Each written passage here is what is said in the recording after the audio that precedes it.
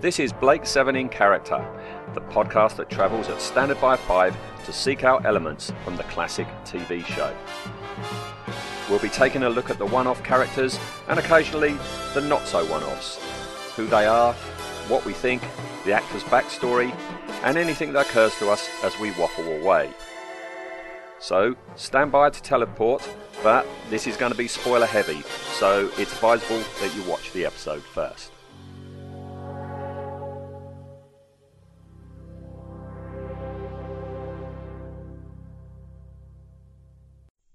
Hello and welcome to episode 23 and a story that I very rarely visit, Cygnus Alpha, but that's different for you, isn't it, Ian?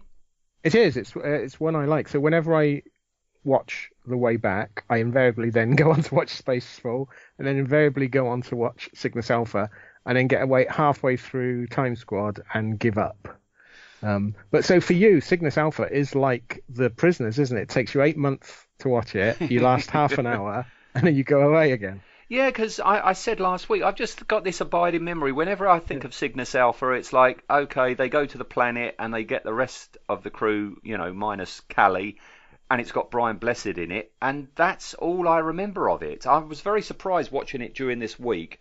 There is an awful lot more going on, and I'd completely forgotten the whole, you know, learning more about the Liberator. I'd completely forgotten that. I think when you think back, you tend to think that a lot of the scenes in the Liberator happened in Spacefall, but they didn't. They were in this one, and so you get really big introductions to the weaponry, stuff like that. But this is also one that I can remember watching before VHS, so on the first airing, because I remember my uncle was down and we all sat round and watched this one, and there was great merriment at Brian Blessed because at the time he was like a big, he still is big, but he's big in a sort of campy way now, but back then he'd come off the back of like I, Claudius and that. Yes. He was deemed one of Britain's better actors, and I still think I think he's a really good actor. If you ever want to see something that he's just a knockout in, watch one of the season 3 of Survivors episode that he's in. It's superb. It is very strange, you know, to look at him back then, and also, you know, he was in Z Cars as well, wasn't he? Yeah, he was Fancy Smith. Yeah. After Flash Gordon, he has this reputation for being this very bombastic actor, but he can actually rein it in and you know, and be subtle. Yeah, he's sort of taken the persona he used for Voltan. He's sort of taken it on as his own personality, or that was his personality, and he used that for Voltan. But everyone remembers him as Voltan over the top. But that fitted for the part. That was perfect casting for that part. Yeah. And you watch him in other stuff, and in this he's very good. He's over the top when he needs to be, but he's chilling in some of these scenes. Yeah. Very from much what he's so. saying. Yeah, he was such a good actor. And actually, this whole episode is chock full of good performances. It was like after last week's traitorous episode, I started putting, and you get that warm blanket of season 1-ness come over you. Yeah. And you go, oh look, the Liberator looks. Oh look, the shots are well laid out. Oh, look, the sets are nice. Oh, the acting's good. It's so different from season 4. It is. We've reset and started all over again. We're back to the beginning. We're not going to talk about Brian Blessed today because he's got his own episode sometime in the future. But can I just say to you and anyone listening, in October, hopefully I'm going to go and see An Audience with Brian Blessed. Oh, good. Okay, and if I do go to see it, and if he does open questions up to the audience, if anybody has got a question that you want me to put to Brian Blessed regarding Blake 7, put it on the Facebook page, okay, and I'll do my best. Yeah, we saw him. Me and Anne saw him at one of the SF Weekend events, and he was meant to be on for like 45 minutes and he was on for 3 hours, and he kept the room spellbound, and it was the height of summer, and the room was so hot, people were fainting around, but no one wanted to leave because he's just amazing. He terrorized a girl, came on to give him a glass of water, and he just shouted at her jokingly, like, "What do you want?" And this poor girl, you could just see her shrink.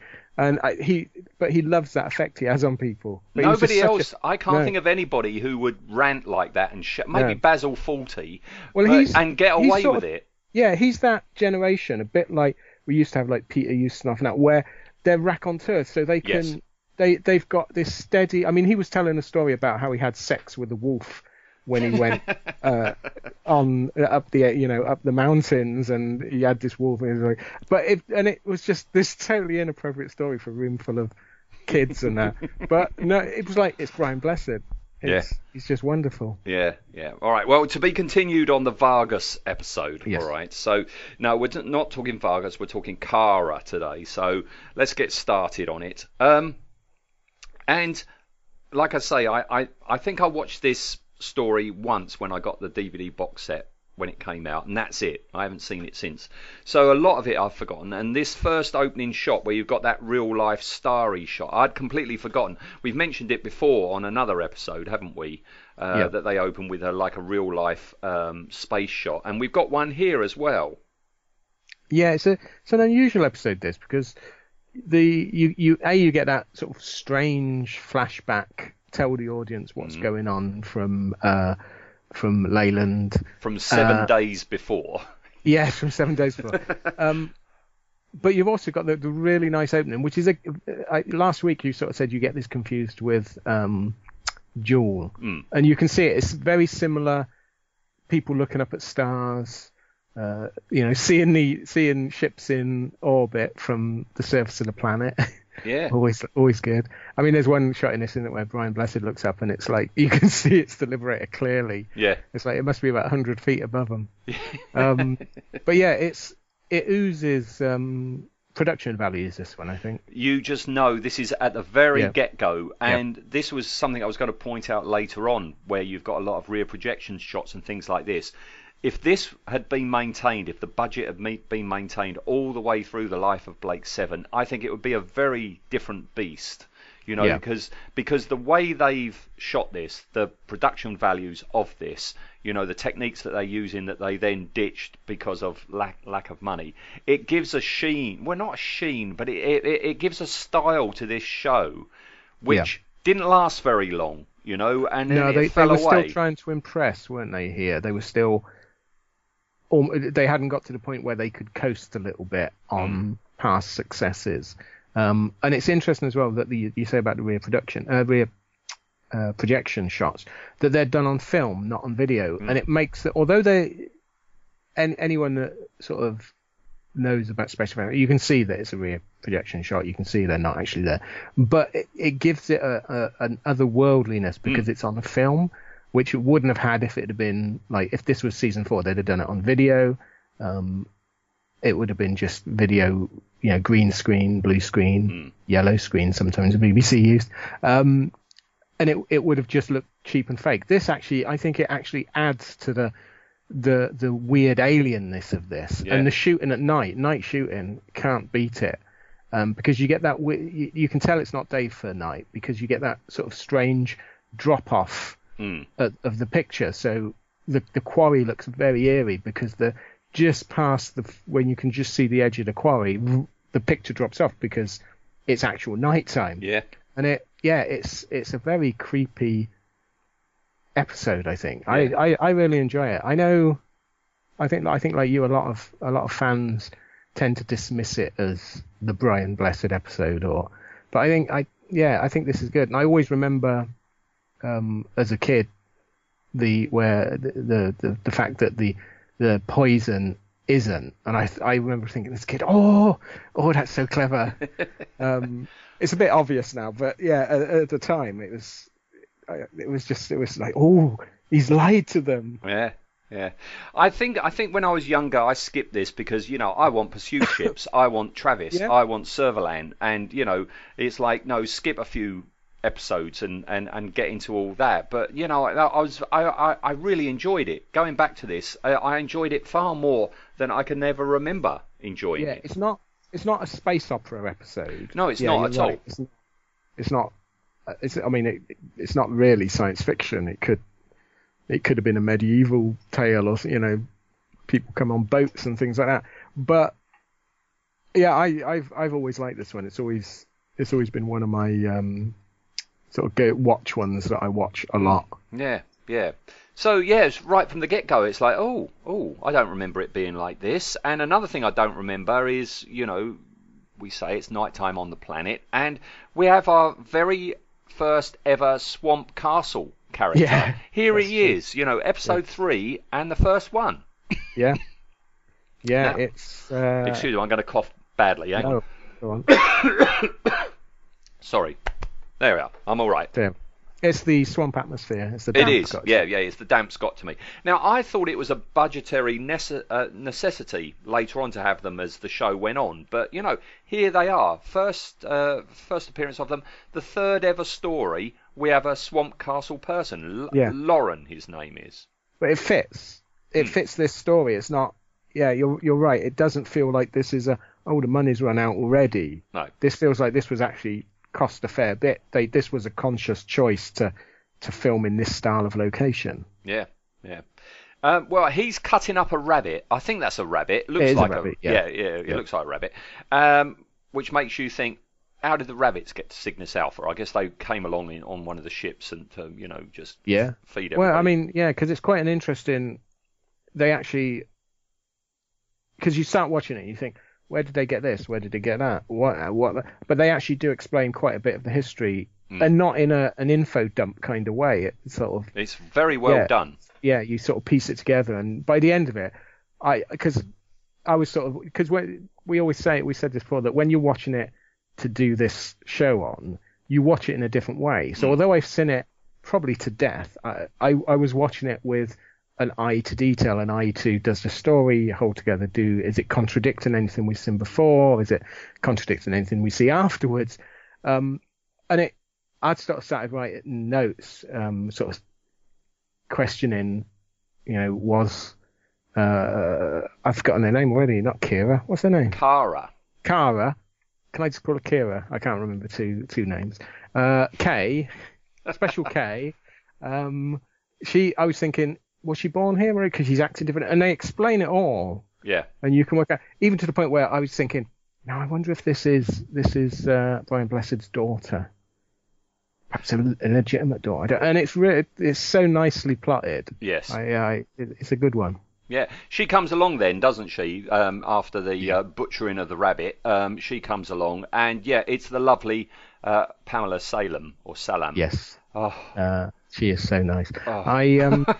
I went to a film fair, years and years and years ago, and it was she was there with Caroline Munro, Ingrid Pitt, Valerie Leon. Oh my They were goodness. all there, and it was like, such a wonderful time. Every one of them is a boyhood crush. Every one that you've just mentioned there, and especially old Pamela here. I've had a crush on her since I was, early teens, maybe even younger, and Robots of Death. Yeah, I was going to say Tooth in Robots of Death. Oh. That's an outstanding performance. Oh yeah, no, she's lovely, and She she's is. brilliant. I've never met her. The other ladies you've just mentioned there, I have met, but not her. But I don't know if she does still go on the convention circuit or not. I haven't seen her advertised anywhere. No, I've not seen her. I know she did some sign-in stuff when she appeared in Doctor Who as the prototype unit scientific advisor in Sylvester McCoy's time, and I know she did a few sign-ins then. But I've not seen. I mean, we tend to forget a lot of these people are now in their 70s, aren't they? Yeah. And this is the thing. These shows are so ingrained in our minds. Yeah. Unless you see photos of them, in Doctor Who monthly or something like that, you kind of they become immortal, don't they? You become locked in to that's how they look. And it can be quite startling when you actually see what they look like now, and it's like, oh, okay. Yeah, yes. Weirdly, in Caroline Munro's case, she still looks. She's a vampire. I'm sure she's a vampire. So, yeah, I've never. Or she's got a really good contract with the devil. Or the BBC. No, I think she's a vampire. I have never seen her in direct sunlight. She's always in a hall. I've never seen her outside, so I think she's a vampire. She might be a puppet. I don't know. Or a puppet. She's a prop. They bring her out. Pump her up. She's a Ray Harryhausen creation. Hey, yeah. Well, yeah. I find I move slow enough these days that I could be a Ray Harryhausen creation. So I think what happened is there was a terrible, terrible accident on the set of Golden Voyage of Sinbad, and the real Caroline Munro died. And this is a puppet stop motion Caroline Munro that has been in everything since. No, it could be. I've heard crazier theories. All right, well, let's get back on track. We were saying about, the rear projection because, Kara, she comes across and she looks across the landscape, and it's a rear projection shot, and it just adds so much. As you say, it's not only rear projection, it's also film rear projection. And she's looking out across this barren plain to, I don't know if that's a yellow moon or a very weak sun on the horizon. And we never see daylight, do we? We never do. I think this is it's just a rotten planet, isn't it? Rotten planet. I mean, Artex pretty much says so, doesn't he? In a minute, where we see them. But she and Lauren, they're looking up at the stars, and he sees what they're looking for. And again, watching this episode, like you say, you podcasting eyes, you're looking at it a bit differently. But I haven't seen this. I mean, I can't remember when the box sets came out, but it's a good 10 years plus since they came out. So I haven't seen it in more than 10 years. I didn't realise that the whole P-bulb for a spaceship trick was actually going on first season. I thought that was like a third season cost-cutting effect. But no, here it is, third story in, and you've got a P-bulb for a spaceship. Yeah, I think this is Blake Seven from day one was P-bulb spaceships. Yeah, keep the costs down. Yeah, but it works. It does the job. Yeah, absolutely. There it is. A Federation ship bringing in prisoners. Prisoners? New souls for the faith. Lauren says that it's the Federation ship bringing prisoners. To which new converts. Yeah. To which, she says with quite a bit of passion, prisoners, they're new souls for the faith, doesn't she? Yeah. Well, she believes, doesn't she? That's what I say, because I was thinking, she's different because Lauren, he's obviously a prisoner. He's obviously someone that's turned up because he doesn't believe. He just wants the best life. He wants priesthood, we find out later on, doesn't he? Yeah, exactly, because obviously the priests, they presumably don't have to dig mud. No. They're the ones without shit all over them. Which, that Monty Python, there we are, first Monty Python of this one. it says a lot. That's very realistic that the religious order would have had better conditions than the poor proles digging about. So he doesn't really believe, but I think she was obviously born on this planet, and I know they don't mention it, but I think it's Varga's daughter. Yeah, and she's the only female we see as well, isn't she? We don't see any other females on Cygnus Alpha. And she believes, she 100% believes. She's not much about. She believes in this wacky religion, which is why I like her. Later on we find it's all a sham, but no, she's not in on the sham. She has got the faith, doesn't she? Yeah, she's honourable in her. Yeah, and in her own right. Pamela here is acting really well. You really believe, that she's got faith. And can I just say, she does look gorgeous as well. She does. Would you spend your life on Cygnus Alpha if you got to spend it with Pamela?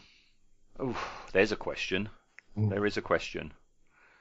If there was more than rabbit to eat, maybe. Yeah, I'm not a great fan of rabbit. No, I must admit. No. But then we go back up into space and we get some nice shots of the London, including one of it skimming the surface of Cygnus Alpha, which is actually, you know this, don't you? That's the rolling moon from Space 1999. Yeah. It's when the BBC bought an awful lot of Century 21 props and miniatures. They also bought the moon from Space 1999. That's actually Moonbase Alpha's moon.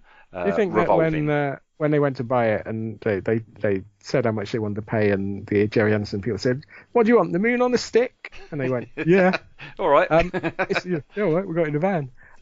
It's weird out when you see behind the scenes how big that rotating moon is, because it doesn't look it. It looks, even on Space 99, it always looked a little bit small and cheap, but it's not. It's massive. It looks like it's the front bit off of a steamroller, doesn't it? Yeah. They've got the barrel off of a steamroller, and they've covered it in plaster of Paris to give it craters. That's exactly what it looks like. Yeah.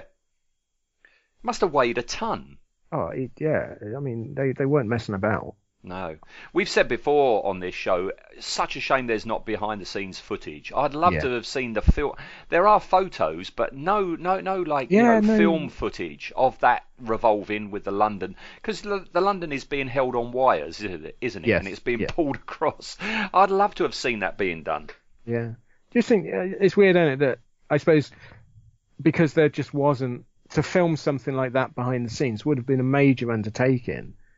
I mean, unless they had that you had fairly portable Super 8 ones, but to get any broadcast quality, it now you'd just film it on your phone, and so every single person in that room had the ability to record this stuff. But back then, of course, you wouldn't have this.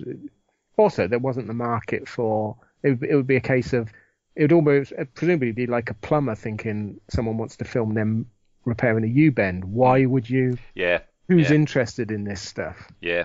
I've seen, I can't remember who it was, but somebody said about, somebody asked me, what kit part did I use on this, that, or the other? And that is like asking a plumber, what size nut did you use on that job 40 years ago? You don't think about that at the time. You don't think it's going to need recording. It was just work. It was work, yeah. With a very tight schedule as well. Yeah. But we go inside the London and we've got Leyland and Artex. And can I say, this is really strange seeing them after so long. I mean, we're on episode 23 now. It's a long time since we did Raker. And to suddenly go back and see Leyland and Artex, it gave me the feeling almost of you're walking down the high street and you bump into an old girlfriend. Did you think you must have had weird old girlfriends if they were grey-haired old men? But each their own, Did you find it strange that they're in it a fair bit? They are. I'd completely forgotten this. Scenes, yeah. When we did the Raker episode, I had no idea that later on we'll be talking about that bridge set again. I had completely forgotten that you see an awful lot of it. You see actually, you see new bits of it. Yeah. More of this chunky technology when Leyland does his recording, and he's got a security code that he puts his hand on. Yeah, it's like one of those pin things. You put your the pin sculpture thing. Yeah. Then he says, oh, send it via relay, send it back, blah, blah, blah, make sure you get an acknowledgement, and it's literally like about 3 lines, isn't it? Yeah. They needn't have bothered. They needn't have bothered. You also get, and I'd completely forgotten this as well, when Artex, he moves. I mean, we're so used to seeing the Raker episode, but Artex moves to the front of the bridge, and you actually see the front window. You see the cockpit window there, which I'd completely forgotten about there as well. Yeah, it's strange, because you compartmentalise things, don't you? You think Spacefall is the London show, and they find the Liberator, but quite a bit of that is in this episode. See, I remember this as being the Cygnus Alpha episode. This just takes place on Cygnus Alpha. I'd forgotten about the London and the Liberator. Yeah, it does. Having the London in though does once again raise the weird time scale of all of this, doesn't it? Because he sort of says, "Can we go and have a look around Artex?" And Leyland says, "No, half hour we're gone." It's like we've travelled here 8 months, and then it's 8 months back. It don't make a lot of sense, does it, for 20-odd prisoners? No. What messes up the time as well is, after a lot of flashbacks from Leyland, and we see all these flashbacks, we go to the Liberator and go inside the Liberator, and it can't have been too long since we last saw them, because that's still looking around the bridge. Yeah, the Liberator bits feel like they're within the hour of when we last saw him, whereas the London stuff, like you say, is about a week later. And the way it's edited together, so Blake, they find Zen, and Blake says, Zen says course and speed, and Blake says Cygnus Alpha standard, and then like about an hour later, ship's time, they think it's all broken down, but they've actually arrived, and they're like, wow, we got here so quickly. But it's the same time that the London took. In fact, the London got there quicker. Yeah. It doesn't there's something oddly edited in this. I'm not saying that it's the script is wrong or anything like that, but the way it's edited together, it doesn't sort of feel. They should have done all the Liberator bits first. Yeah. And then perhaps the London ones, but then it's a little bit strange. It's it doesn't a bit quite off, hang isn't together. it? Yeah, it's not enough to quite ruin there. anything. Yeah, No. Especially if you're watching it week by week, and this is the first time you've ever seen it. No, I don't think you would think about that at all. But I like the way, that they're looking around the bridge, and Blake's actually got a smile on his face, as he's looking around. And Avon, he's checking out a wall, which vanishes after he asks Blake, what does he make of it? Everything okay? I think so. Whoever they were, they certainly knew something about engineering. I'd feel a lot happier if we knew what had happened to them.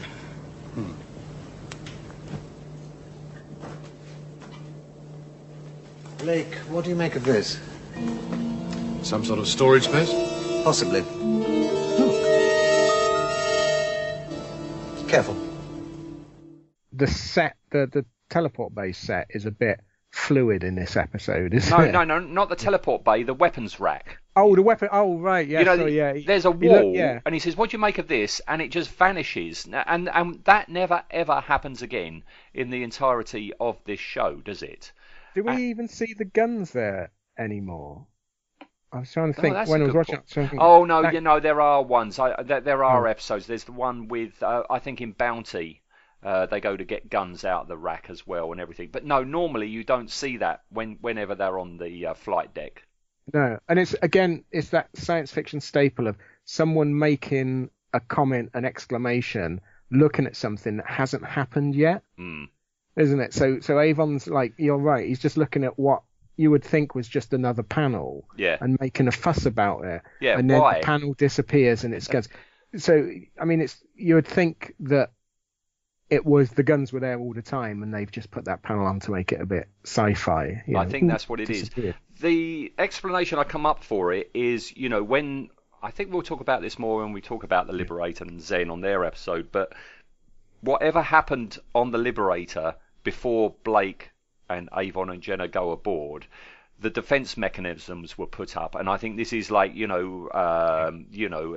like a force field, like Villa says, in City at the Edge of the World. It's a force field that bounces back light, so it looks like a wall. Yeah, it's that sort of thing. And once they're in there and Zen has assessed them, they're not a threat, and he lowers it, and they can actually look at the weapons in the weapons rack.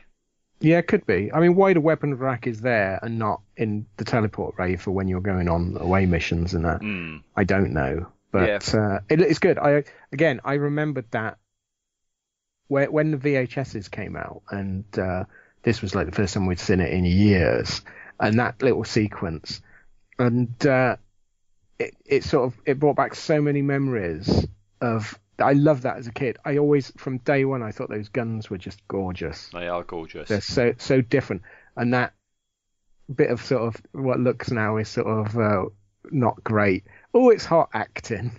I remember like playing that as a kid with. Oh really? See, I've got no memory of this. And watching it now, you've got the lit up sections are the ones that have got the guns in. The dark ones don't have guns in, but there are other ones that have got just like what looks like a handle in there or something. Yeah, well, I meant because they probably didn't have that many guns. Because in a few of the episodes, like Time Squad and that, you see the stunt versions, don't you? And it's just it's an unturned plastic rod and a cheap vac form. And I imagine that they were just made probably for this scene just to bulk it out. I mean, we've said so many times, not only on this show but effectively speaking as well, that TV transmission and TV sets weren't as sophisticated as they are now, and I guess they put them in there and made them thought, oh, nobody will really notice that they're not the same as all the others, and it's just a bit of dressing, basically, isn't it? HD is not a friend to the set dresser. Not for late 70s BBC. No. But Blake takes one out and he says it's a weapon, supposedly, and that's when we get the line from Avon about, it's a bit elaborate for a toothpick. Yeah, it depends how elaborate their teeth are. I love that. I think that's my sort of line, because it's not only a funny line, it's actually very true. They're pulling a lot of this out their asses. How do they know their weapons? Yeah. Doesn't look like a gun. They're right. Well, you might think it. Hang on, this whole thing actually, it's a beauty salon. That's why it's shaped like this. These are curling tongs. Yeah, you don't know they're guns. They guess that. Yeah, you're preempting me on something that we're going to talk about in a second. Okay. Is this the teleport? It's all of it, but we'll get into that. But Blake, he goes to take another one out, and it's hot. Yeah. And Avon touches it. Curling tongs. Yeah. And Avon touches and goes, no, it's not. And then he touches another, and he goes, that one is, with a big grin to Blake. You know, he's quite happy in this episode. This is happy Avon. This is my Avon. This isn't the man. Yes. This is civilized scientist Avon. And I love the fact that this ties in with he always smiles when he gets hurt, doesn't he? Yeah. I think he is a little bit of a masochist. I think so. Yes. Like, I'll be playing with these guns later. Yeah. But they asked Jenna to touch the one that Avon said was hot. Bit cruel. But it's not. Okay. Right, let's get started here, right? Through this bit that we're coming up in this story, there's going to be quite a few A's through this, right? Yeah. And the first one in this sequence is single function isomorphic response from Avon. Yeah. What does single function isomorphic response actually mean?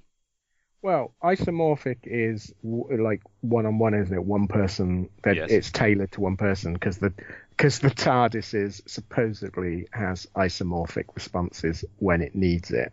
So only the Doctor can control it. Okay, right, okay. I think you use that as bullshit. Single function, I mean, what does that even mean? Why would you need to put that in? How does he work out it's single function? This is know-it-all Avon, which we will see later on in different seasons. But yeah, he seems to know an awful lot for a computer fraudster. But but he then changes to plain English and says the rack will only let them take one weapon each. Again, why would it only let you take one each? Yeah, are the system guards a bit light-fingered? Are they often trying to take more than one? Oh, is that what it is? Well, I think perhaps, Yeah. Because this is the other thing. Watching this episode is hilarious, knowing the later events of who made the Liberator. Yeah. And it fits in no way, shape, or form at all. It doesn't. Yeah. It's all. We've got to work with this. We've got to tie it in. So I think those black-clad guards, the dunderheads that throw grenades in their own control room, I think they perhaps steal them and sell them or something. Right. Okay. That's that question answered. Thank you, Ian. But then we have that moment again. This is early Blake 7, but we have this moment where Avon points the gun at Blake, and says it gives him a feeling of independence, and Blake kind of like stands still and stares at him. As Blake moves, he follows with that gun. He does. And then does that Western flick it up. Yeah, and he does. He loves his Westerns. The question is, how does he know he's holding it the right way round? Yeah, and it's not plugged in either. Not plugged in, yeah. They haven't worked that one out yet. And Blake says, you're a free man, and just ignores him and walks off. And Avon, he follows him pointing the gun, And Blake asks Jenna what she thinks of the ship, and she and Avon say there's an organic feel to things. Yeah. Well, not visually, there's not, sure. No, it doesn't look very organic. Organic is like the Lex or Moya from... Or the derelict in Alien. Yeah. Or the derelict in Alien, yeah. Yeah. And, and Blake replies with conceptually alien. And again, it's another, What does he mean? Well, again, before we've mentioned this, where the script doesn't necessarily, what's said in the script doesn't necessarily match what the designers have designed or the set makers have made. So I imagine in the script, Uncle Terry probably just put it looks alien. He was always very bereft of detail, wasn't he? Yeah. I suppose. And then written the script for that. So I imagine it's meant if you could take Blake and co out of this and use CGI to put them on the alien derelict, all the dialogue would fit much better. Yeah. But because what he really should be saying is, oh, whoever they were, they must have been humanoid. They used buttons. Yeah, they've got seats that we can sit on. Yes, yeah. But as transmitted, to quote Monty Python again, he's making it up as he goes along. It's just like him saying redemption in that episode. How does she handle, Jenna? It's a bit scary. It's almost as if she were alive. Well, I must say, all this technology has an organic feel about it. It's not just advanced, it's... Conceptually alien? Yes. Well, it gets worse, doesn't it, when they go to the teleport bay? It reaches its pinnacle of pulling stuff out your ass. No, there's more before that. There's more before that, because Blake then asks Jenna to try some more controls, and she does, and off they go. That was quite a trip. Well, certainly a lot of power in it. Did you get a blackout effect? Yes. So did I. Negative hyperspace. Do you think we crossed the antimatter interface? It's impossible. That's what they said about the light barrier. Yeah. With much in the way of air blasts to the face. This fits my theory that it's not a ship of war. It's a beauty salon, because Jenna turns the hairdryers on, blows in their face. Is that what it is? These are hairdryers. I think, these are hairdryers. That's why Avon ends up with a bouffant hairstyle. Perhaps. Right. Well, yeah, this whole BS thing that you're talking about, after it's stopped, Avon goes negative hyperspace. Yeah. To which I go, huh? Yeah, again. And Blake replies, you mean we crossed the antimatter interface? What the bloody hell are they talking about? They're talking Terry speak, aren't they? Oh, it's not English. Whatever they're talking, it's not English. This is classic technobabble, isn't it? Which, thankfully, Blake 7 is occasionally will go down this route, but it's quite free of technobabble usually, because I suppose the audience they're aiming at are people on a Monday night, just that have sat through A Question of Sport. Yeah. Unlike sort of Star Trek that was aimed at the university crowd. But yeah, when he said that, and I thought, yeah, you're just bullshitting for Jenna's benefit, aren't you? Maybe that's what it is. Yeah, maybe that's what it is, because whatever it is, Jenna says it's impossible. To which Avon says that they said that about the light barrier, and we were talking about that in the spaceflight episode. He has mentioned that they do exceed the speed of light for travel. This also doesn't fit in, because she presses a couple of random buttons, which is a stupid way, because he says, I doubt we'd understand the manual, so just press some buttons. Yeah, don't ever teach your kids to drive, Blake, that you're going to crash and die. But she presses a couple of buttons, and they go to they go to plaid speed, don't they, where they can't move. Then later on in the episode, as they're escaping, they say, maximum speed now. And that doesn't happen. No. So this thing that they've just gone through never, ever happens again throughout the whole history of the show. And it's clearly one button on that console to do it, and one button to turn it off. Tape it up if it's that dangerous. Yeah, tape up. And then you get that, every time makes me laugh, where they say, Avon says, try that one next. Randomly. What has he worked out? And then he goes and just clings onto the sofa seat. This is lovely. I burst out laughing. I wasn't expecting it. I don't remember this in the slightest, where he goes, try that one, and runs and holds onto the sofa. Well, all of these bits were cut out of the compilation, so. Was it? Right. Yeah, these are the bits they edited out. So yeah, I can see why. I can see why they thought, let's not do that. Yeah. But yeah, it's hilarious. Yeah, I do love these early versions of our characters. Give me this Avon over the season 4 Avon anytime. But she presses that button and nothing happens, but her hand is frozen. Yeah. Something of an anticlimax. Blake, I can't move my hand. Don't touch her. It's as though my hand was part of something. It's mixed with something else. It's in my head.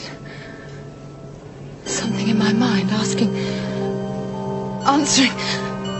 No!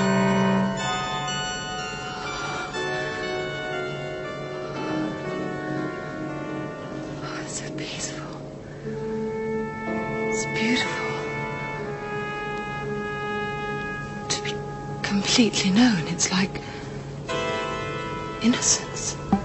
Welcome, Janice Dennis. Who is it? Zen.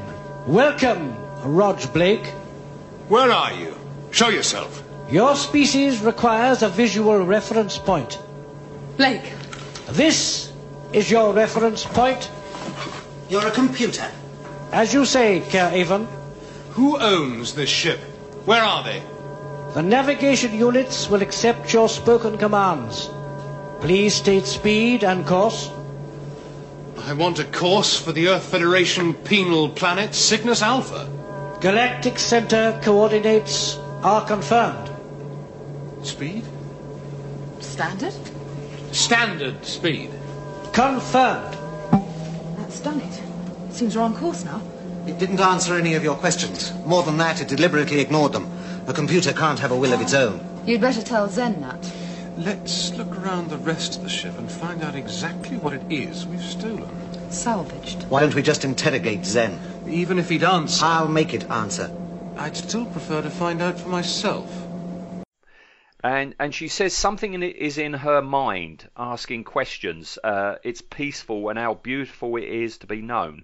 And you said when we were talking about the redemption episode, the altars, about this is a bit different a reaction to what we then find out the liberator creators are like. This is this flies in the face of it, doesn't it?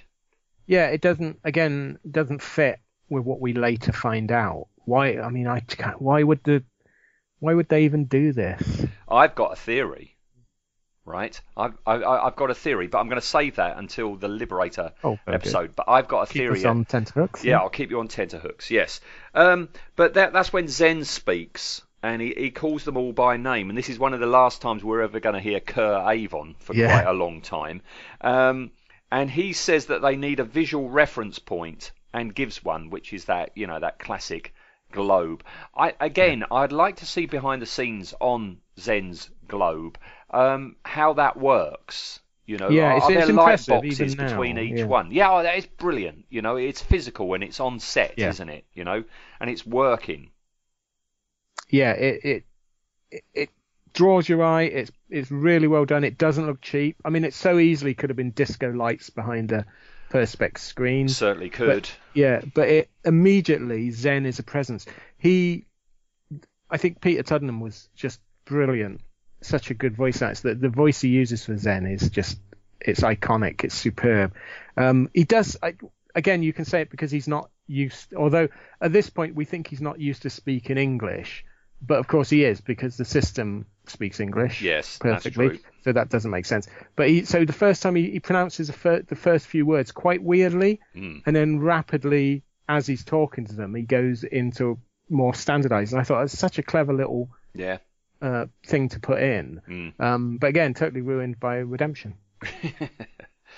But Zen avoids the questions about the crew, and he just asks for course and speed. And of course this is where we get standard, because I think it's Jenna. I always thought it was Blake, but I think it's Jenna who says standard. And she's the pilot, isn't she? She's meant to be the pilot. Yeah. I mean, we're to assume at this point, Blake, the only other ship Blake's been on in his life is the London. That's true. Yeah, that's true. He's a homeboy, isn't he? He's not left Earth before. If he's a homeboy and this is the second ever spaceship he's ever been on, how does he know about negative hyperspace then? Plot convenience? Yeah, I don't know. He shouldn't. He shouldn't know about it. Although perhaps because he later on he says he works on the teleporter. Perhaps he worked on a lot of things. Yeah. No. When did he work on all this stuff? Yeah. And lead a rebellion at lead a rebellion. Yeah. All right. Well, down on Cygnus Alpha, Kara tells Lauren to tell him there are new followers, and she'll go to the place of rebirth. Yeah, she plays the pronoun game, doesn't she? And she does. She does. Go tell Brian. Go tell Brian. Wouldn't that be funny if he was called Brian? Brilliant. That would have been good. There's no reason why he shouldn't be. No, this is true. Yeah. But the London lands, and that's a good special effects sequence. Like nice courtesy of bit of Ian Jet Scoons. X. Bit of Jet X is Ian Scoons, isn't it? I've got some nice photos I'll put on Facebook of this sequence.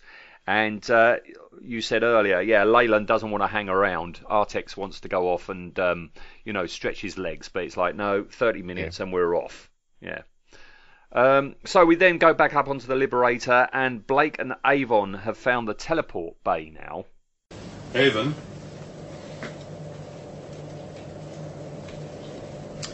What do you think? Before I decided to put my talents to more profitable use, And got arrested. I handled the computer analysis for a research project into matter transmission. It was based on a new alloy. Aquitar. That's right. Yes, I worked on that project too. Small world. Large project. I didn't work on it.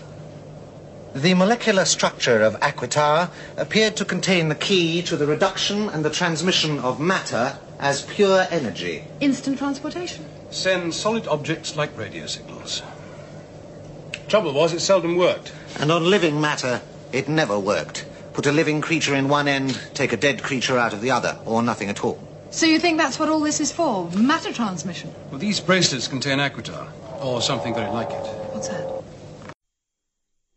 Yes. And it seems Blake and Avon worked on the same teleport experiment for the Federation. What were their jobs? Well, again, this is plot convenience 101, isn't it? So Avon is looking at the bay, then he goes and looks at the teleport bracelets, and he says this is Aquitar. Yeah. So he can recognise metals just by looking at it. Presumably Aquitar isn't very strong because Brian crushes one later. Yes. But yeah, so he recognises as Aquitar, and then Aquitar is presumably only possible for one use, and that's in matter transportation. Now they don't at any point say that the Federation succeeded, and we assume they didn't because they could disassemble things, but then they couldn't put them back together, which seems to be the more important part of teleporting. Otherwise, it's just a death ray. So, and then Blake says, I worked on that project too. Now, if Blake did work on it, I imagine Blake was working out the rotors for the canteen staff that were on it. Blake in no way is shows a scientist. Scientific. No. But in this episode, he's sort of, I suppose perhaps originally these were all Avon's lines, and they just thought, we got to spread them out. We can't just have Avon pointing at things saying that's a teleport room, blah blah blah blah blah blah. But yeah, it doesn't come across particularly believable that Blake would know what that was, especially because it doesn't. It's like when they go onto the Scorpio and say it. It just looks like if anything, it looks like a cut your own record booth from 1950s. Yeah. I don't know. There's an awful lot of assumptions here. You know, they're just assuming that's a teleport bay. But what I found interesting is if you listen to that dialogue, it seems that the Federation at this point, they do have a teleport system. It just doesn't work on anything living. So presumably you can send, goods and materials. But again, it's never ever mentioned throughout the whole of the story. Yeah. Yeah. And just forgotten. Yeah, and something we were talking about 1 or 2 episodes back, here's confirmation, something we hadn't spotted, is that we find out here that, yes, the bracelets only communicate with the ship. You can't communicate bracelet to bracelet. The bracelet just lets you talk to the ship. Yeah, it's purely. And it only has a reverb if Blake is using it to demonstrate it. Yeah, we never see that speaker again. We never hear the sound from that speaker, I don't think. Do you think it's because he's demonstrating it on the ship? It's like reverb, it's interference, it's feedback. I don't know. And that's why. It might be. Yeah. But I do like this segment because we get some fantastic shots of Martin Bauer's work making those bracelets. I mean, quite famously, he made 40, something like that, and they were either broken or they got stolen, didn't they? Yeah. See, they should have made them isomorphic. The BBC, people stealing stuff. Yeah. Well, Jenna comes in and she says that they've stopped, And they all run back to the flight deck, and here we've got obnoxious Blake, the bullish Blake. You know, he's demanding from Zen, "Why have you stopped?" I said, "Send us to Cygnus Alpha," and but they're already there. Why is Blake in charge? No, I mean realistically, why is he in charge? It was his rebellion on the London, but that got screwed up. Yes. All three of them went across to basically to salvage the Liberator. Yes. Jenna was the one that gave it the name. Avon's the one that recognizes stuff and can control it. Yeah. Why is Blake just assuming that he's their leader? Yeah. The most important person in this three right now is Jenna. They need Jenna. Jenna is the pilot. Jenna can work it. Jenna is the one who's had this, telepathic communication with Zen. She should be the leader right now, shouldn't she? Well, she's a woman. Yeah, this is 1977-78, isn't it? Yeah. You have a man to tell her what to do, otherwise she'll immediately crash into the third moon of Jaglan Beta, won't she? But Zen calls the ship the Liberator, something that he got from Jenna's mind. Yeah, okay. What was she thinking? Again, it's an A moment, and that it was accepted. Right, so Zen has some form of telepathic ability in this one never mentioned story, again. Never mentioned again, and he deems it acceptable to call the ship the Liberator. Number one, why does Jenna think, oh, this is a liberator of a ship, and why does he think that's acceptable? Well, I don't know. Perhaps her favourite World War II plane was the Liberator, and she was thinking of that. I mean, why? Are we assuming that Zen's original system programming is been wiped at this point? Yeah, what was it called before this? Yeah, DSV-2, wasn't it? DSV-2, I suppose, yeah. So why doesn't he say that? It's almost like he's been switched off and on again, and he's rebooted, and these are he's assuming these people are his makers, or... Oh, to be continued in the special Liberator episode, okay. So interesting, Zen. Yeah, but Avon argues with Zen when he doesn't tell him how the teleport works. Zen! Please state speed and course. Cygnus Alpha standard speed. Completed. The Liberator is in stationary orbit 1,000 spatials above the planet's surface. I see. The Liberator? Got that from me. It was something I was thinking. Your thought was acceptant. Show us the planet. You require the remote visualization unit. Yes. Please look at the screen. So that's where we would have spent the rest of our lives. What now? We've got to get down there and rescue the others. You're not going to try and land this thing. What's the alternative? Leave. I'm free, and I intend to stay that way. And I need a crew. Zen, how does the teleport system work? Would its function be injurious to our species? Have you the necessary data? Wisdom must be gathered. It cannot be given. Don't philosophize at me, you electronic moron. Answer the question. Zen! Zen! Perhaps this explains... So we're saying Zen's telepathic in this one, not in anyone. The guns work, because Avon says I'm going to have to reprogram him. Perhaps he did. As soon as they came off Cygnus Alpha, he had a bit of a reprogram, and being Avon, nosed it up. So nothing works particularly well. Including the telepathy. Yeah, he's broken it. Well, in a minute, we're going to see him taking apart the teleport controls. Yeah, and using hole reinforcement stickers. Where do you get them from? Oh, you're getting ahead of yourself. Hang on a minute. Yeah, we go down to the planet, and we've got Gan and Villa in the holding cells. Again, I haven't watched this episode for ages. They look so young. Bless them, the two of them. They look so young. Well, I'm presuming, like Doctor Who, they did all the location filming first for this season, because their haircuts, especially Gan's, is much shorter on film than he is in person. But he looks so young and virile and fit in it, doesn't he? Yeah. You can see why by Kara. Is it Kara? Kara, yeah. Kara. You're gonna have to. I'm terrible. Think of her surname. If you get stuck as to what her first name is, Kara. Remember her surname, Rabumdie. Oh right. Very good. Yeah. Yeah. Yeah. She. You can see why she. Focuses sort of, on him. Yeah, focus on because what other choice you got? You've got Villa. Arco, yeah, the old guy from Shelley. Yes. We haven't got a lot of choices here, have we? No. Yeah, he's numero uno.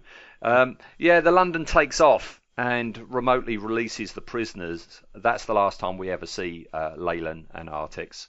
And the prisoners, they go outside, and it's still night. I think it is perpetual night. Yeah, I think so. Yeah, and Villa sees Cara beckoning to them, but then she vanishes in the mist. Yeah, in a puff of smoke. Yeah. What? Yeah. And then Gang goes to take a look, and he too vanishes. Well, I was thinking, why is she doing this? And I thought, I wonder if the Federation facility is like off limits, is an evil place. So she's trying to get to come out. Yeah. Because she doesn't want to go near it, because she's a believer, of course. Yeah, if she was born on the planet, that might be like a tainted place. Yeah. Go there and you're going to become corrupted. It's not pure Cygnus Alpha. It's a bit of the Federation over there. It could be. That's a really good idea. Yeah. And we got rear projection again as Villa. He's in front of the landing pad, and I love all this. It's nice and eerie. You've got sound effects and you've got lighting and fog. If anything, all these scenes remind me of that late 70s BBC production of Dracula. It's dead moody and dead atmospheric. Yeah, it's very, very good, and the mist helps. The setting helps. The performances help. Everyone's putting their all into this, aren't they? When you think what we were talking about last week about that the grassy knoll in Traitor, and then compare it to this, there is no comparison. You can't compare the two.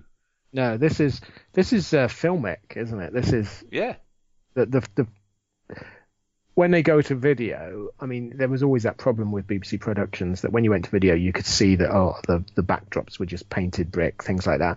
But this film stuff, it's film quality. The direction is really nice on it. It's not just locked off and film it, which studio stuff tended to be. Well, they find Gan, and he's knelt by a sort of like crucified body. Very Planet of the Apes, isn't it? Very Planet of the Apes, yes. And pulls back, and you've got this mummified face, which is a bit strong for 7 on a Monday night. Yeah, and a "So perish unbelievers" sign. Yeah, quite nicely done. There's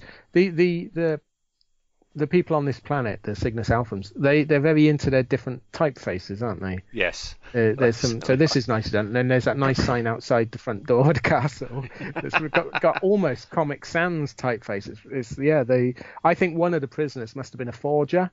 Yeah, wouldn't be surprised. Yeah. All right, well, but then we go back up onto the Liberator, and Blake is ready to teleport. They just had this massive assumption. They know that this is a teleport bay, and these are teleport bracelets. They haven't got a clue whether that's a teleport or not. You got it worked out yet? Educated guesses, I can't be certain. Now's the time to see how educated your guesses are. I still think this is a stupid risk. Which I'm taking. So let's get on with it. Give me 4 minutes. After that, start making educated guesses as to how to get me back again. Good luck. All right, Evan, let's get started.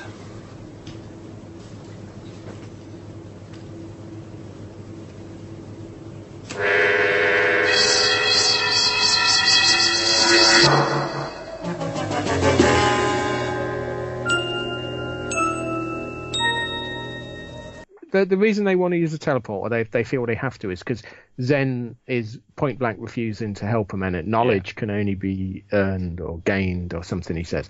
And they say, well, we can't land the ship. But they think teleporting is a safer option. Unless it's Blake thinking, if we land the ship, I'll end up killing them all. But if I teleport, it's only my own neck. Yeah. Which is still, very much a Blake contradictory way of thinking, and I can imagine him working it out. But they do a lot of something, like they instantly put the bracelets on their wrists. Yes. How do they know they're not meant to go elsewhere? It could go on your ankle. Yeah, it could be any. I mean, they do make a lot of assumptions. Yeah. Which luckily all work out perfectly. And it is perfect because he's down and we get our first ever wobbly leg effect. What a great landing, though. It is. We were only mentioning this the other day, weren't we? That wouldn't it be nice if they landed halfway up a hill? And it's like, oh, I'd forgotten this. They do land halfway up a hill. It nearly did happen to him. We get no down and safe, though. No. That's still to come. I don't know where that first happens, but certainly not here. And again, we get Blake in front of the rear projection, which really helps sell things. Yeah.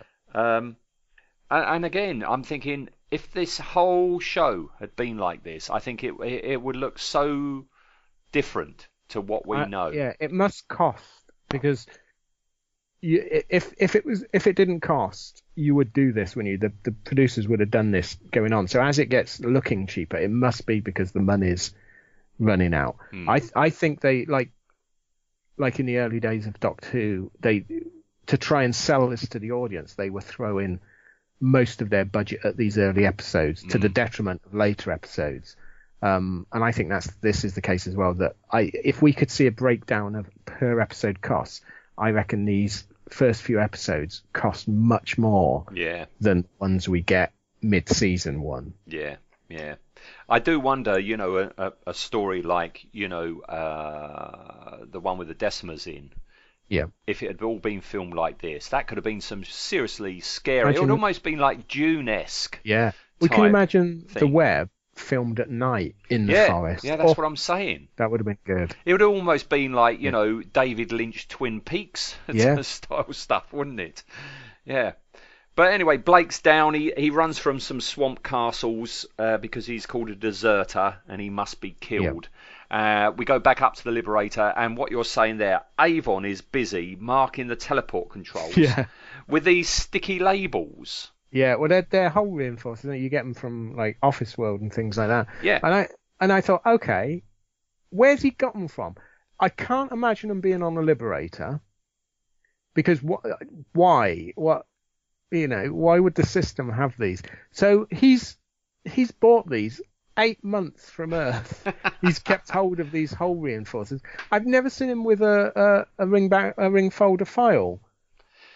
Well, for me, there's one or two explanations. Somewhere in the Horizon manual, that you and I used to own, there must be a stationery cupboard on the Liberator. Could be, yeah. That's one. Or he pinched them when he was on the London. Yeah. That's the only thing it can be. Why you would pinch some, hull reinforcers? He thought they'll come in handy. It's logical. You've got to label, what controls do what. But really, you couldn't have made something else. And then later on, as he's going off to do his bit of exploring, he says to Jenna, "That's the button to bring him back. One button. Why are you bothering then?" Yeah. Anyway, Blake is teleported up just in time. We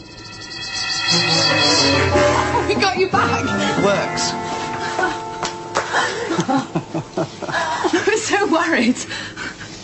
Had a few sweaty moments myself. Well, what was it like? Well, nothing at all, really. It's a bit like a property when Villa's around. But suddenly it's somewhere else. This would be worth a fortune to the Federation. Well, it actually got you down there onto the surface of Cygnus. What do you think this is, moon dust? Did you see anything while you were down there? Not much. And now we know how the system works, I'll go back down and find our people. Bring back anybody who wants to come. From the little I did see, they won't take too much persuading. And he gets a cuddle from Jenna and a smile from Avon. Again, Avon is all quite convivial, isn't he? And all this antagonism that we're going to know later on in the show isn't around. And we find out there seems to be no sensation from teleporting. He just says, it's like when Villa's around, something's there and then it's gone. Yeah. Interesting, though, that Blake lies to them from the very start, doesn't he? So Blake's trying to manipulate them because he knows that if he says what was actually happening on the planet, that they'd be off, they'd basically force him to leave all the others and that. So he lied. And I thought, that's our hero, folks. Yeah, he does. Lying from day one. Yeah. But down on the planet, the prisoners have found a rather nifty, you say castle, I say obelix, But there's something there. There's a building. Cosy. What do you think it is? The architectural style is early maniac. We need food and shelter. But do we need them that badly? Listen, Who are you? I am the servant of your god. Kneel.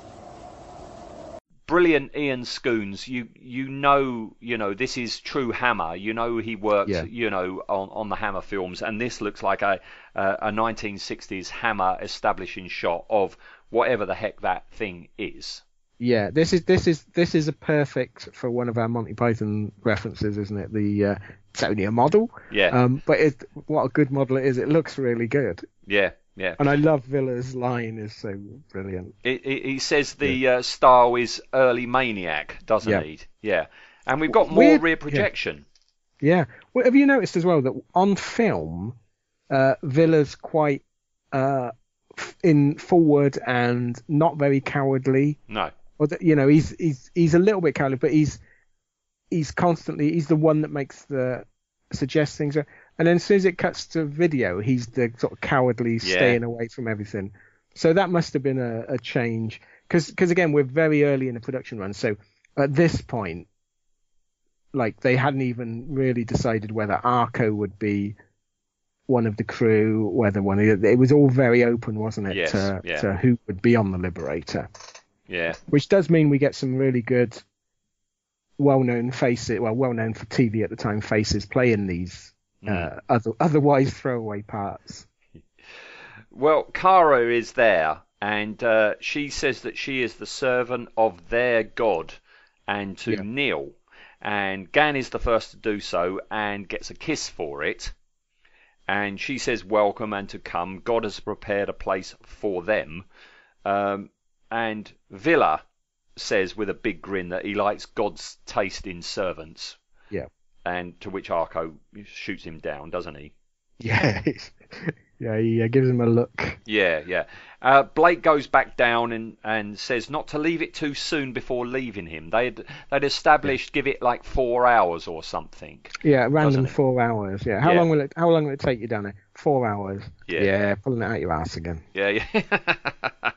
But he's bullshit Blake. That's what his name should be. Yeah, I think he is a bit worried as he leaves. It's like, I don't really know this Avon. I don't really know this Jenna. They could go off with me, and I'm stuck on the planet that I was supposed to be on to begin with.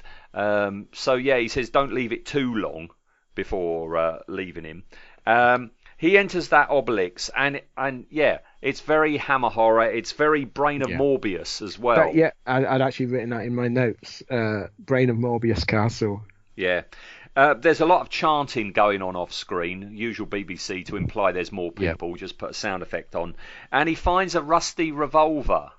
And we haven't come to the bounty episode, but we were talking about it last week or so, about how Blake recognises a what did he call projectile it? Weapon. A projectile weapon, and it's incredibly rusty. It's like a World War One revolver, isn't it?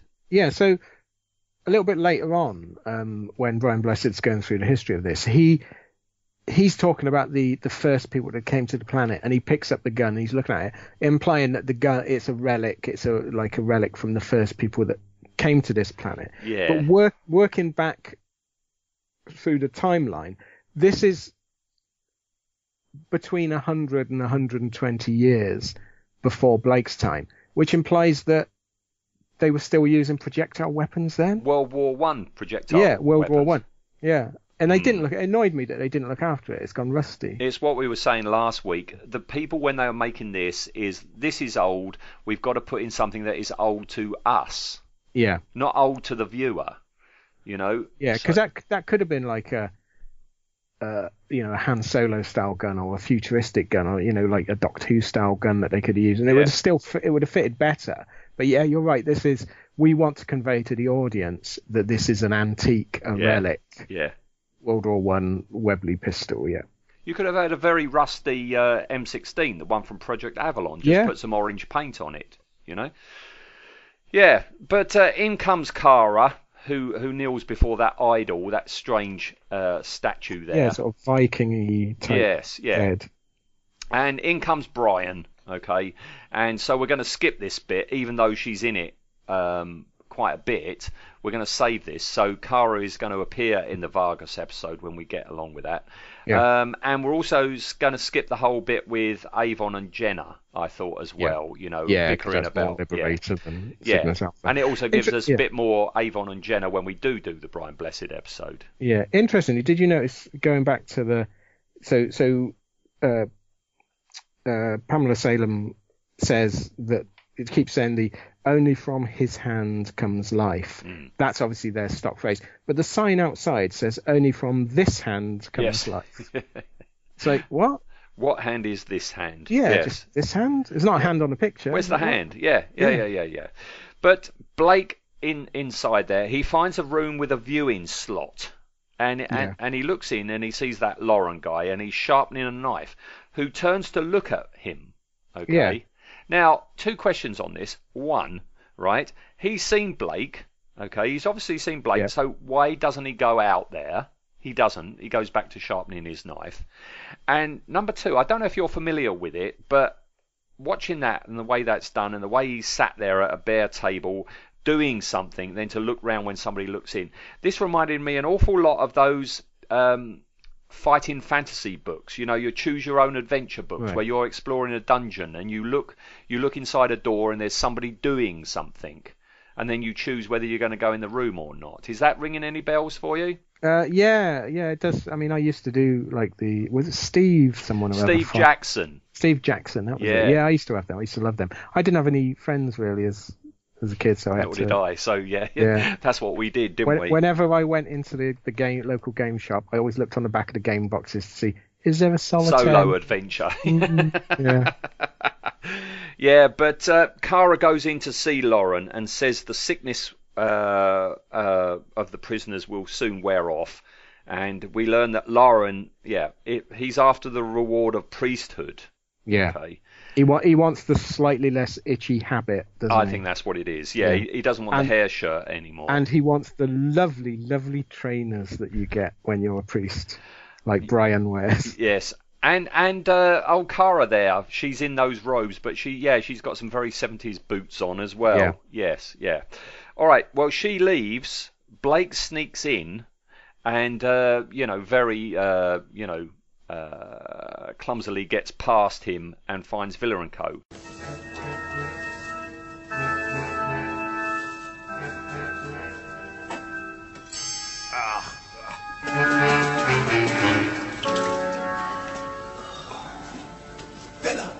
Villa! Gan! Blake, What is it? What's the matter with everybody? how did you get here? Never mind that now. What's wrong? Disease. Something in the atmosphere. All new arrivals get it. Well, can it be cured? The priests have given us a drug. They say we'll be over it soon. Why are they keeping you prisoners? We're not prisoners. We're just confined till we're well again. Listen. Now, the priests, they've been very good to us, Blake. They've given us food and drink, treated us well. Listen, I've got a ship. I can take you and the others off this planet. We can't leave here. What are you talking about? The sickness. We're all infected. But you said you've had the drug. Oh, you don't understand, Blake. To survive, we have to be treated with the drug every day for the rest of our lives. We leave here, we die. Everybody? Everybody. The priests call it the curse of Cygnus. Yeah, I really should have rewound this, but I don't know whether you noticed. Did Blake hide his gun? I don't remember seeing him doing it, but in this scene where he's sneaking past and when he gets in the fight, he's not wearing his gun at all. I hadn't noticed. Yeah, and yet when obviously they capture him and then Brian Blessed has got his weapon, and I was thinking, why is this just a continuity error, or did I miss something and he hid the gun so that if he does get caught? But that seems a bit mad. But yeah, he's not wearing the belt or the gun at all. See, again, we were talking about there's an awful lot of assumption in this show, and at this point, we have not seen the gun fire. They've just assumed it's a gun. Blake's wearing one in case it is a gun, but they haven't tested it. I'd want to test it. weirdly, the first person to ever fire a Liberator gun is Brian Blessed. Brian Blessed, yes. Yeah. I was saving that for the Vargas episode, but yes, you're absolutely right. Yeah. Yeah, he seemed to work out where the button is and everything, yes. Yep. Yeah. But anyway, he finds the cell that Villa and everybody's in, and Gan tells him that they're diseased, and that it's all right, we're just confined here until they're well. And he also says that Blake too is infected and will start to feel it soon, and that they've got to take a drug once a day for the rest of their lives, and it's called the Curse of Cygnus. And that's when Blake says he'll talk to the leaders, but he gets knocked out as he goes off to do so. Yeah, Gan's very forgiving of these people, and I think it's because he's been snogging with Kara. Carrara Bumdier. I think he's a bit prejudiced there.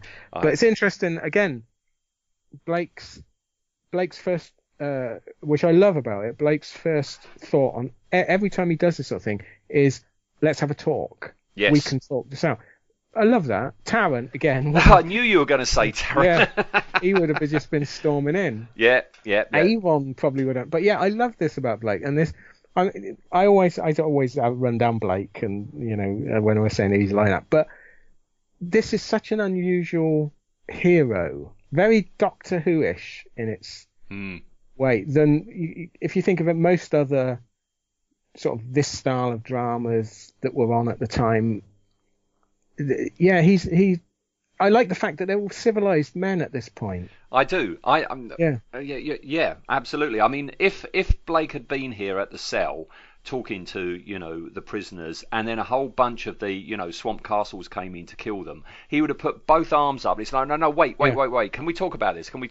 He wouldn't have taken the prisoners' side. He would try to negotiate, wouldn't he? Yeah, these are not warriors. These are, we're not covering that a little bit, but this is where Jenna asks Avon, could you kill a man? And he generally says, I don't know, which makes a nonsense of everything else we come to learn about Avon that they retcon later on. But I love this, that he is just a computer programmer, and it went wrong for him. Now thrust into this world. Villa was just a petty criminal. He wasn't particularly vindictive man. He wasn't a particularly violent man, although he does suggest killing a few people. These are all people. They're not sci-fi characters. No, they're not. No, and I think we lose as we go on. People. We lose that. Yeah, they stop being ordinary people and they become almost science fiction stereotypes, don't they? Yeah, you're right there. They become sci-fi. They become space heroes. They become tropes and everything, don't they? But here they are real people. Real people in outrageous outfits, because up on the Liberator, Jenna is in a fab new outfit. Yeah, very funky. What is it with those shoulder pad things? I mean, oh my goodness. Avon! What do you think? I'm glad to see you haven't been wasting your time on frivolities. What have you done? Just looking. If we can't get Blake back... Where did you get the clothes? I found a room full of them down there. Why don't you go and have a look? Perhaps I will. Just out of curiosity. You can take over here, can't you? That is the recall button. Avon? Yes? There's another room you should see while you're down there. At the far end. You might find it interesting. Which system operative wore that? What does this designate? Oh my goodness. Yes, yeah. And we said earlier, Avon, while she's been off getting changed, has taken the console apart. Yeah, he's a fiddler, and he's like we used to take apart dinky toys as soon as you got them. Yeah. Try and take Action Men apart, see how they tick. Or your car engine, like, and you put it back and you're left over with 3 screws and you don't know where they go. Yeah, it's like, no, can't be important. Still working. Yeah, again, very confident of him, isn't it, to do that? Yes, yeah.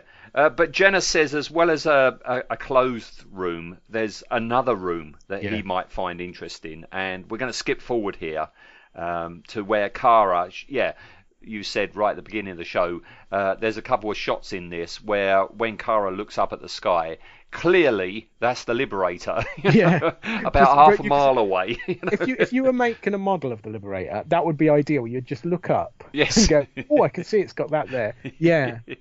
Well, it's not very high orbit, that, is it? That's not high. That would be burning up if it was that low in the atmosphere. I've seen planes going over the house that are smaller than that. But she's with Vargas, and she asks Vargas if it is actually a sign that ship is up there. Is it a sign? It tells us that the time has come to take our truth out into the universe. New worlds shall honor the power of the word. Lord Vargas. Yes, Lord. The unbeliever will not submit.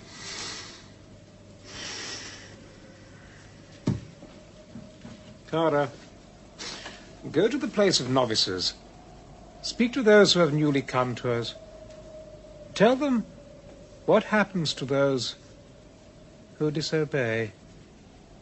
Yeah, so she's a believer. She is a believer, yeah. And Vargas says it's time to take the truth out into the universe, and new worlds will honour the power of the word. And she looks ecstatic about that. Wouldn't it have been nice if she had turned around and said, what does God need with a starship? Don't remind me of that film. Oh, please don't. Don't taint this episode with that. Oh, please don't. I quite like that film. Ian. I've just lost you, haven't I? That's the end. That's the end of our friendship. Thanks, folks. Thanks for listening to this podcast. We terminate. I'll be replaced next week by a different Ian. Yeah. I'm going to bring Ian in from last week. Yes, definitely. Okay. No, Vargas tells Kara to tell the prisoners what happens to those that disobey. And before we get to any of that, up on the ship, Avon's found the treasure room. You found it then? Do you know how much is in there? Millions. Millions. And this is just a sample.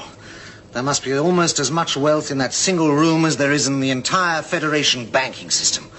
Look at it. You could buy a lot of freedom with this. You could buy anything with this, anything at all. Think of it, Jenna. There isn't anything you couldn't have. What about Blake? What about him? No. We could own our own planet. We're not leaving him there. We have to. He's a crusader. He'll look upon all this as just one more weapon to use against the Federation. And he can't win. You know he can't win. What do you want to be? Rich or dead? We might never have this opportunity again. An hour. We'll wait an hour. If he's not back by then, we'll leave. Why? Why wait? Because that way I can convince myself that we give him a fair chance. Yes, which is full of horrible costume jewellery and watch straps. It is just tat, isn't it? It's just cheap tat. Do you know when I was a kid, my mum had a jewellery box, but it was all full of stuff like that. It was that 1970s paste. Yes. To let the kids play with it, because the monetary value was about 4p. And I like it. He says, this is more money than is in the entire Federation banking cartel. Yeah, they're on their uppers then, aren't they? Yeah, no, yeah. There's not much else to say about that.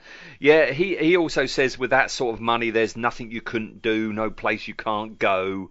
And to which Jenna says, what about Blake? And Avon, I think this is the beginning of it, isn't it? Avon says, what about him? And she just goes, no. And he goes, well, we could own our own planet, with all this paste, and we've got to go, because he'll just look upon all this wealth as another weapon to be used for his rebellion, and he can't win. He can't win. What do you want to be, rich or dead? And that is a very good conundrum, isn't it? Yeah, Avon is 100% right. Yes. That this is and this is what happens, isn't it? So he's 100% right. I mean, I'm glad that there are people like Blake in real life that will put their own lives secondary to causes and things. I don't think I'm one of them. I'm going to be Avon. I'm going to be off. I'm going to be phoning up Magrathea and saying I want a planet that looks like a cat, and giving him some cheap paste jewelry to pay for it. But yeah, he's right that Blake. It's such superb writing on this show that Blake is a fanatic, but he's our fanatic. Yes. But he is a fanatic, and he can't be bought off. He can't be bribed. And from Avon's point of view, that makes him more dangerous than the Federation. Yes. Yeah. That neatly sums it up. Yes, definitely. But of course, Jenna, she's got a conscience, and she says to give him an hour, because then that saves her conscience if they give him just another hour. And down on the planet, Blake is thrown in with the others, and this again was a revelation to me, because I always think of Villa as being a staunch Blake supporter, but in this scene, he's with all the others that they are very standoffish against him. What's the matter with you? Selma? Arca Villa? You got to give them what they want, Blake. Oh, really? That madman wants the ship. Give him that and we're finished. We're finished already. They're not going to give us the drug unless you do as they order.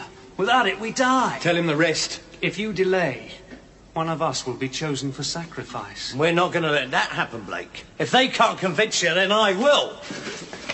You're pathetic! I should leave you to rot. You want to live like slaves, live or die to women with Mab, and then fine. But you're not taking me down with you. I'm getting out. I'm better off without you. Even if we got away, we wouldn't have the drug. I know where it's kept. How long will it last? That ship up there is the most advanced design I've ever seen. There are medicines on board. There's a laboratory. We can analyze the drug, make it ourselves. That's what you say. Very soon now, they're going to come and take one of you away. And there is nothing you can do to stop that happening. Because there is no way I am going to order that ship to land. Now, the choice is very simple. You can either fight or you can die. Well, I'm with you. Yeah, Villa's very much a go with the majority. Yeah. And I think that does flow through. There's a few times when he'll get a little bit of a backbone, but yeah, Villa is very much he'll go with the flow, and the fact that the majority of the prisoners don't want to go with him, don't want to help him, and really, up till this point, he's up to this point in the show, he's got a point, hasn't he? Because all we've seen Blake do is screw up. Yes. From Villa's point of view and from the prisoner's point of view. And also, they haven't seen the Liberator. They don't know anything about this. They've only got, other people's words for what's going on. Yeah, they could go up and Blake's ship could be something shockingly bad, couldn't it? They don't know. Yeah. And yeah, I mean, basically, they're distancing themselves because they want Blake to give Vargas the Liberator. Because if they don't, then Vargas will start sacrificing the prisoners. Yep. But again, from their point of view, that makes perfect sense. They're not out to free the galaxy. No. They're not out to fight back. They want to stay alive. Yeah, they just want to stay alive. And that's the sort of the best way, because they don't know Blake at this point. Although, again, they've been with him for 8 months, so perhaps he talked their ears off about political stuff and they thought, I don't want any more of that. But interesting, Gan immediately sides with Blake. I was going to say, Gan is the only one that sides with him at this. He does. Again, it's the bullish Blake. He's shouting. It's like, I will not going to do it. I won't order the ship to land. Blah, blah, blah, blah, blah. And Gan is the first to join him. We don't see the others joining him because we've got to fast forward now. It's interesting that the one true believer is the first one killed in the show out of Blake's side, isn't it? The one person that has believed Blake from the beginning dies first. Yeah. It's quite deep. Read into that what you will. Yeah. But we fast forward and we go to their breakout, which is this sacrifice that there's going to be, and we also have Kara's death here. Yeah, it's a fake. It's a ruse. All the prisoners, they're in disguise, and it's like now, and we get an awful lot of scuffling and fighting and stuff. And Kara definitely has got feelings for Gan. When he's brought in and he's going to be sacrificed, you can see that on her face. I think there was presumably more to this than was shown, wasn't it? There has to be, because she reacts as if she's in love with him, but we haven't really seen it. We've not seen this. You can sort of piece it together, but yeah, she acts as if she loves him and that she doesn't want any harm to come to him. Yeah. And she looks genuinely appalled when he's laid out to be sacrificed. And we keep cutting back to her during the fighting. And she looks really concerned during the fighting. But what is supposed to happen here? Because I don't get it. I don't know if this is bad direction or bad editing or what. Because she calls out Gan's name, okay, but as if she's warning him that he's going to be hurt.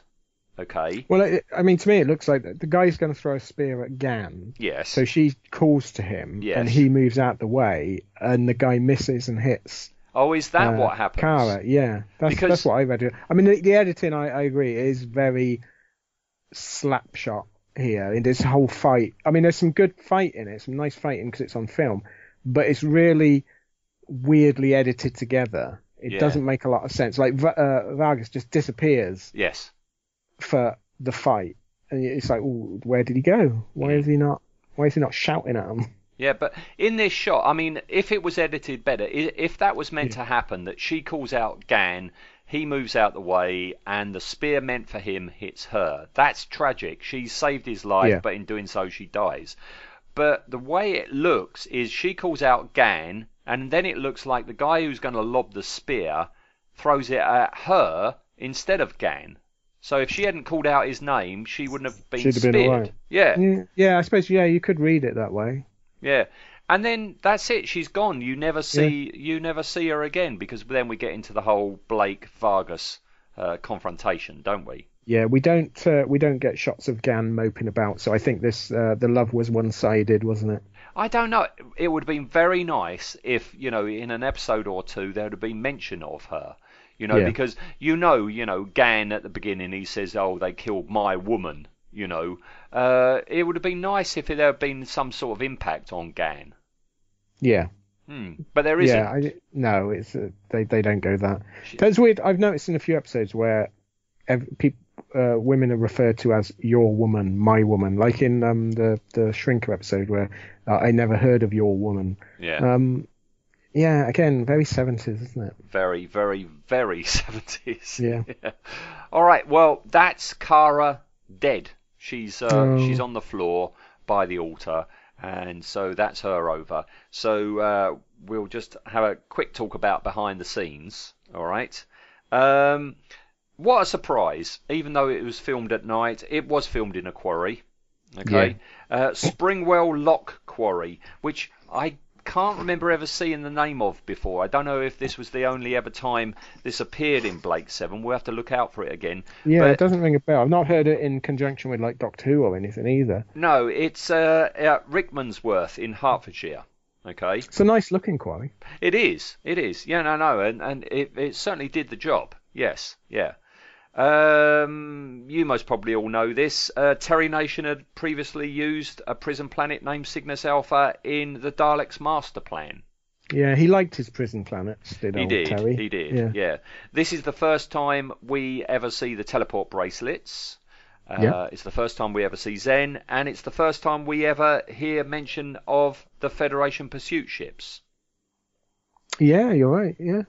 It's an episode of firsts. Lots of firsts, yes. Yeah. Now, Pamela Salem, I would love to have seen this. I mean, as I say, I had a huge crush on her when I was young. But she auditioned for the role of Leela. Oh, right, yeah, she would have been. I love Louise Jameson. I think she's she's actress. Brilliant. She's brilliant. Yeah. But Pamela Salem in a loincloth. There you go. Stop for 20 minutes while I have a long, hard think about that. Yeah, you've got a bit of a soft spot for Pamela. Haven't I'm you? not saying any more. No. Yeah. No. Your own jokes Yeah. here, folks. As I say, I always remember her in Doctor Who, in Robots of Death. She was brilliant in that, and she was superb. And I wish, the Doctor, she would have been a really good companion if she had joined the crew and become a companion after that story. Yeah, although she wouldn't have got her headdress through the TARDIS doors, which kept bumping it. Shall you and I one day will do an Effectively Speaking on the Robots of Death, because there are special effects in that, and we can talk about. Yeah. Maybe we'll I was going to say maybe we'll do an Effectively Speaking Blake Seven in character crossover episode. Yeah, because there's a few Blake Seven people in. There are quite a few. Right. Okay. We're going to do that. We'll do part 1 in Effectively Speaking and part 2 in Blake Seven in character, and have them both out the same week. Yeah. Didn't they do didn't Big Fish do a Blake Seven stroke? You're talking about the Caldor. The Caldor City thing. Yeah. Well, it's Chris Boucher, isn't it? Chris Boucher wrote Robots of Death, and there are Big Finish spin-offs where it's clear that Blake Seven and Doctor Who share the same universe. Yes. Yeah.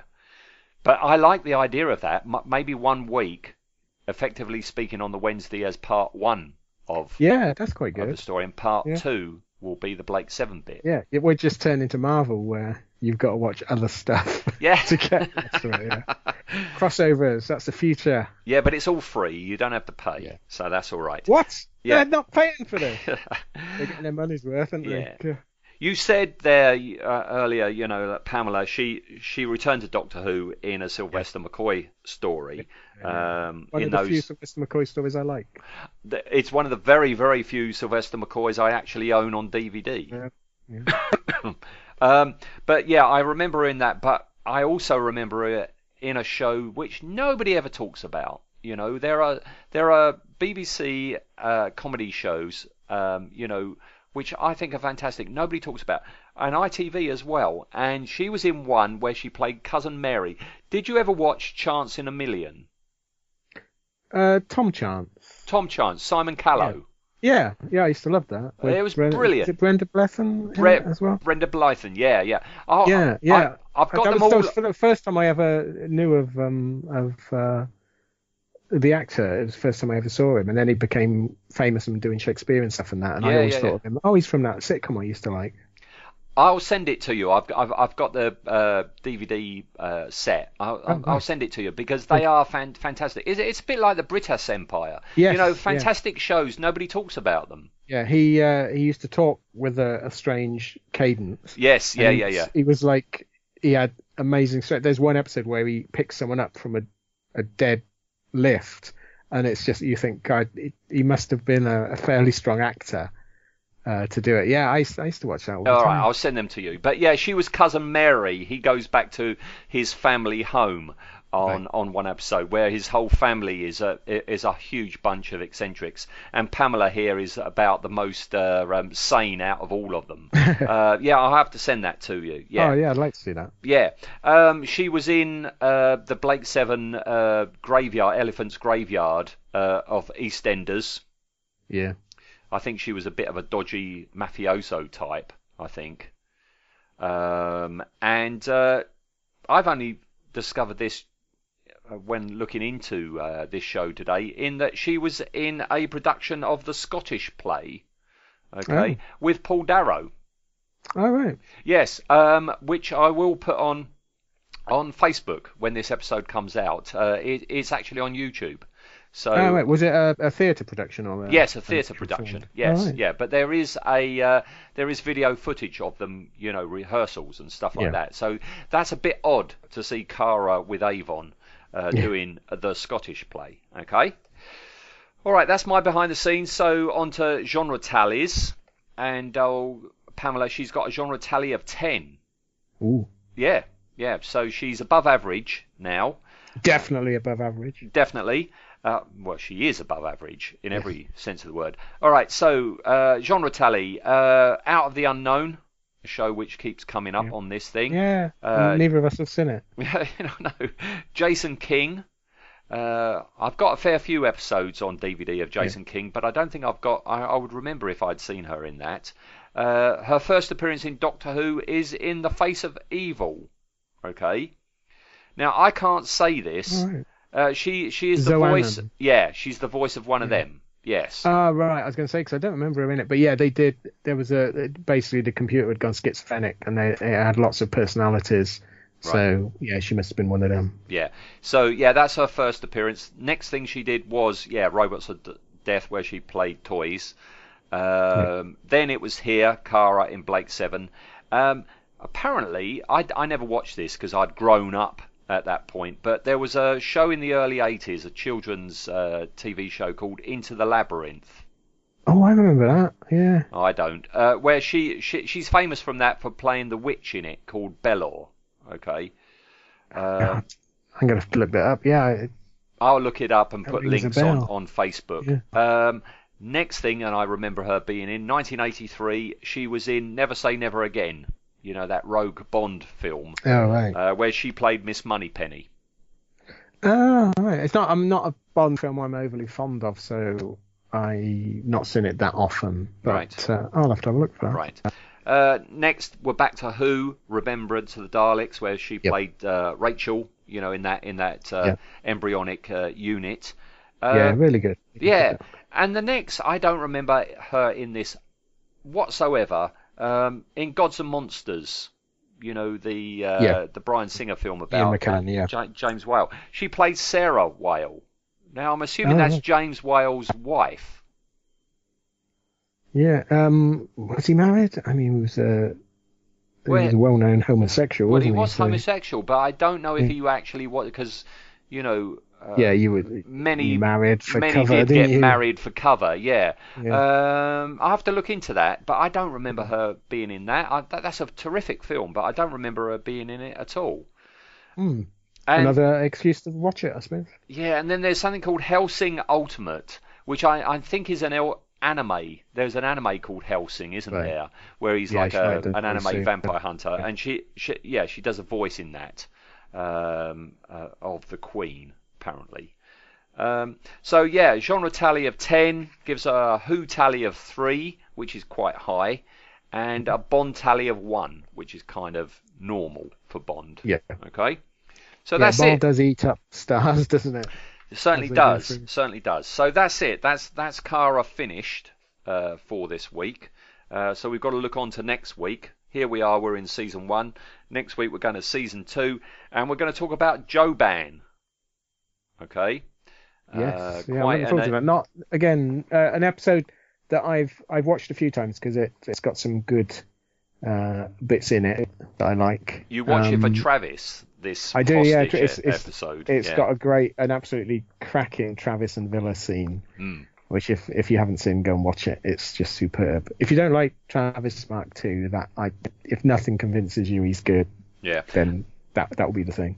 Unfortunately, that's towards the end of the episode we'll be talking about that in the Ashton episode. But we're going to talk about Joban, which is quite near the beginning of the story. Yes. So next week is going to be quite short, I think. But I do like Joban, and I think we have things to say about not only Joban but the political scene of the Federation in the second season. And I also think that it might be a long episode because taken up with you giving the genre tally of old Kevin. Could be that. A lot, but even if it is a small episode, the episode after that is going to be our 25th episode, and we've got plans for that. I'm not going to say anything right now, but Ian and I know what we're going to be doing for 25. Yeah. I mean, as of right this very second, we are at 1 minute 49 and 50 seconds. This is going to be quite a long episode, but I'm thinking episode 25 might even beat that and might be our all-time longest episode. So, next week could be a short one, but the week after will be a bit of a bigger. We will make up for it, definitely. If next week's does go below the hour, we could probably sing songs to bulk the time out. We could do, yes. A bit of karaoke. Or Carrara Boom Dia, Carrara Boom Dia. Well, we just do that a lot. Yeah, perhaps I should make up some lyrics to the Blake 7 theme, and we can sing that. Well, that's what Tarrant was going to do in season 4, wasn't it? He was going to. There was going to be a song version. Oh, God forbid! No, don't do that. Ian. Don't do that. No. All right. Okay. All right. Well, yeah. Okay, everyone. See you next time where we are off to season 2. Thank you, Ian. No problem. Enjoyed it again. Okay. And see you next time. Bye-bye, everyone. Bye.